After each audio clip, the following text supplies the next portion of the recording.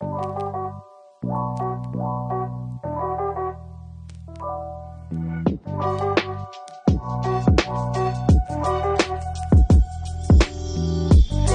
to the Baptist broadcast. It's good to have everyone here on board, and today we're going to be talking about covenantal Calvinism. Covenantal Calvinism. A lot of people want to defend the doctrines of grace, TULIP, total depravity, unconditional election, limited atonement, irresistible grace, perseverance of the saints. They want to take those and they want to defend them individually, and they want to defend them directly from the Scriptures. So usually what happens, let's take limited atonement, for example, which is one that is highly debated, and it's probably the most controversial out of all of the doctrines of grace. And so let's take limited atonement, and usually what happens is something like this. Limited atonement is true because of this verse, and this verse, right? That's the typical modus operandi of the Calvinists when they're trying to defend the doctrines of grace, especially if they've just come to the doctrines of grace and they're trying to interact with Arminian family members and friends, and they're scrambling to try to defend these things from the Scripture, which is not a bad thing. It's not. There's nothing wrong with defending it that way. I mean, there are strong exegetical arguments that you can make for limited atonement directly from the New Testament and even from the Old Testament. But I think one kind of a death knell strategy, one that would actually round up all of those doctrines of grace, with the exception of total depravity. You'd have to back up a step further to get to that one. But to address the more controversial articles of the doctrines of grace, you could wrap all those up and argue for all of them indirectly by simply stating the nature of, or defining the nature of, the new covenant. And what I mean is this: those latter four doctrines of grace, unconditional election, limited atonement, irresistible grace, and perseverance of the saints, all of those need to be seen within the context of covenant. In other words, those do not apply to anyone apart from God's covenant. You cannot have them apart from being related to God in covenant. And so the question becomes, and if anyone wants to contest that, that's fine, but I don't personally know anyone who would disagree with that. And I would assume that anyone who would disagree with that would be the minority, would be certainly in the minority, even in Arminian circles. I think that if you believe that the new covenant is the saving covenant, then you have to admit that the new covenant, that the saving benefits of Christ come through the new covenant, right? Now, if that's the case, then you can back up and you can defend all of the doctrines of grace, with the exception of total depravity. Although you might be able to make an indirect or kind of an argument of implication for total depravity, in the sense that we wouldn't need this covenant if we weren't totally depraved. But that's neither here nor there. The four most controversial articles of the doctrines of grace, and actually the one most controversial article, limited atonement, can be defended from God's covenant, and actually should be defended from God's covenant. This is why it's important actually to get the covenant right, because if we get the covenant wrong, then actually, as Calvinists, the doctrines of grace would actually fall apart. The doctrines of grace need to be seen within the context of covenant, not abstracted from it. And they need to be developed upon the basis of what we believe the covenants actually are in nature.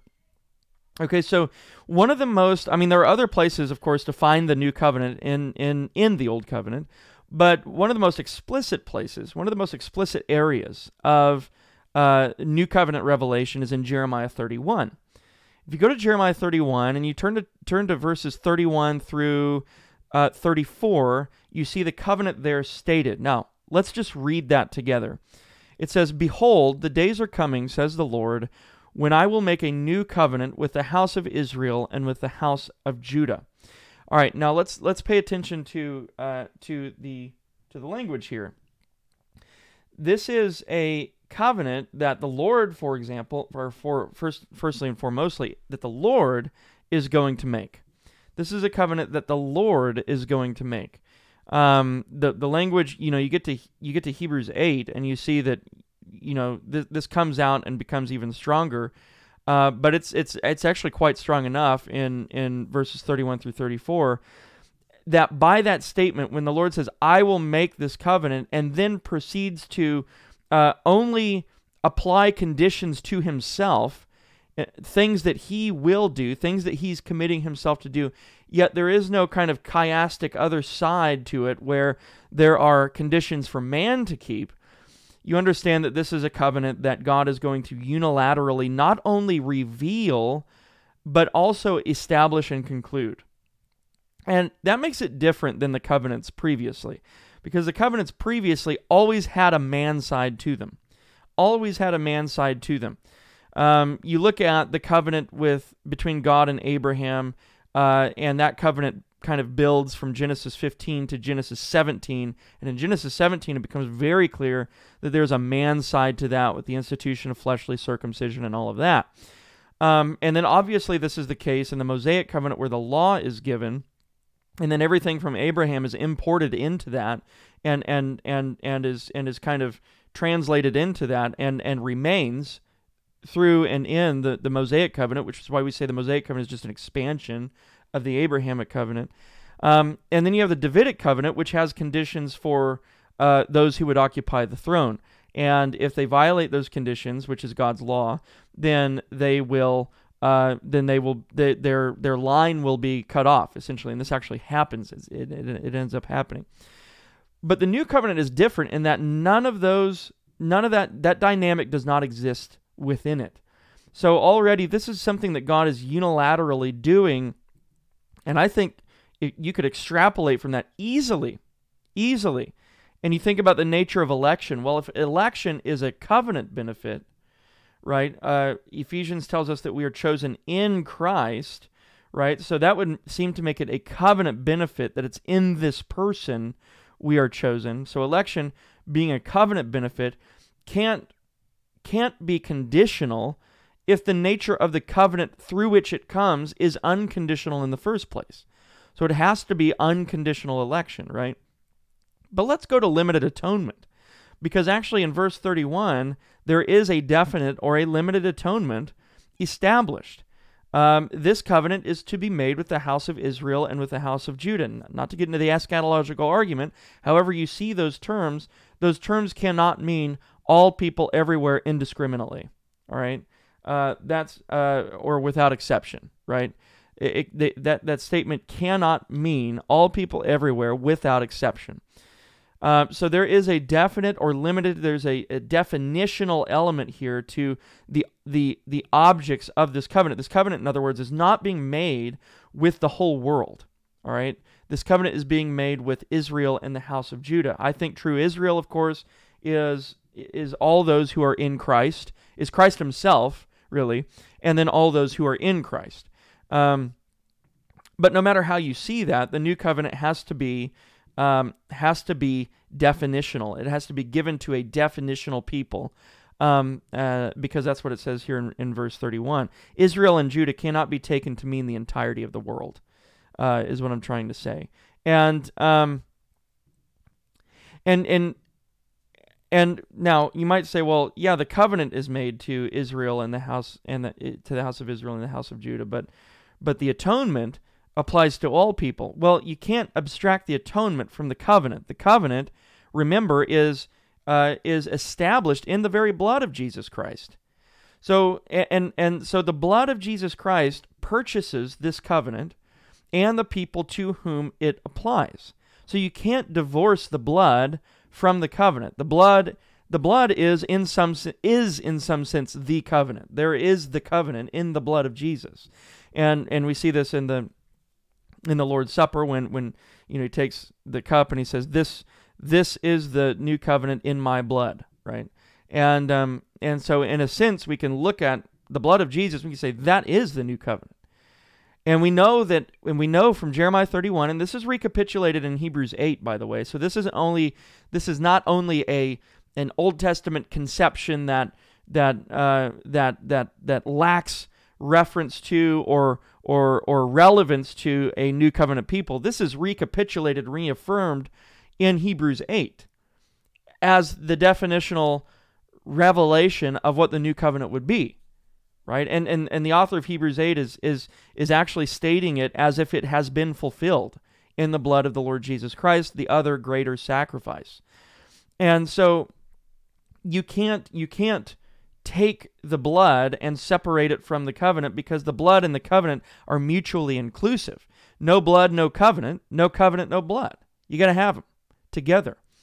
And that blood, that covenant, so Jeremiah 31 says, as well as Hebrews 8, is to be given to the house of Israel and the house of Judah, which by no means can mean the whole world. So already you're saying that Christ's blood, in some sense, in a special sense, applies only to Israel and the house of Judah. The question would only be at that point, who is Israel and the house of Judah? Who is the house of Israel? Who is the house of Judah? And then you would have to, and then the debate would be moved on. But at least you would agree at that point with your Arminian friend that if you could get this far in the conversation, that of course, and if that person was willing to reason from these particular areas of the text, you would get to a place where you could say, okay, the covenant and the blood, which is mutually inclusive with the covenant, is given to Israel and Judah. All right, so a definite people, a definite people, a corporate people. And then you just ask the question, well, who is Israel? What is Israel, right? But I think it's important to note that the covenant is not here. There is no promise here that the covenant, which entails the blood of Christ, is being made with or given to the whole world. And this, of course, I think is problematic for the Arminian, who would say, well, Jesus' blood is for everybody. The atonement is given for all, right? And that's just not the case. It's given to Israel and the house of Judah. So, there could be all sorts of follow-up augments to, or rebuttals to that, and they'll say, well, no, it's made with whoever is in Israel or Judah, right? So a person, anyone can come and be part of Israel, right? Anyone can come and be part of Israel.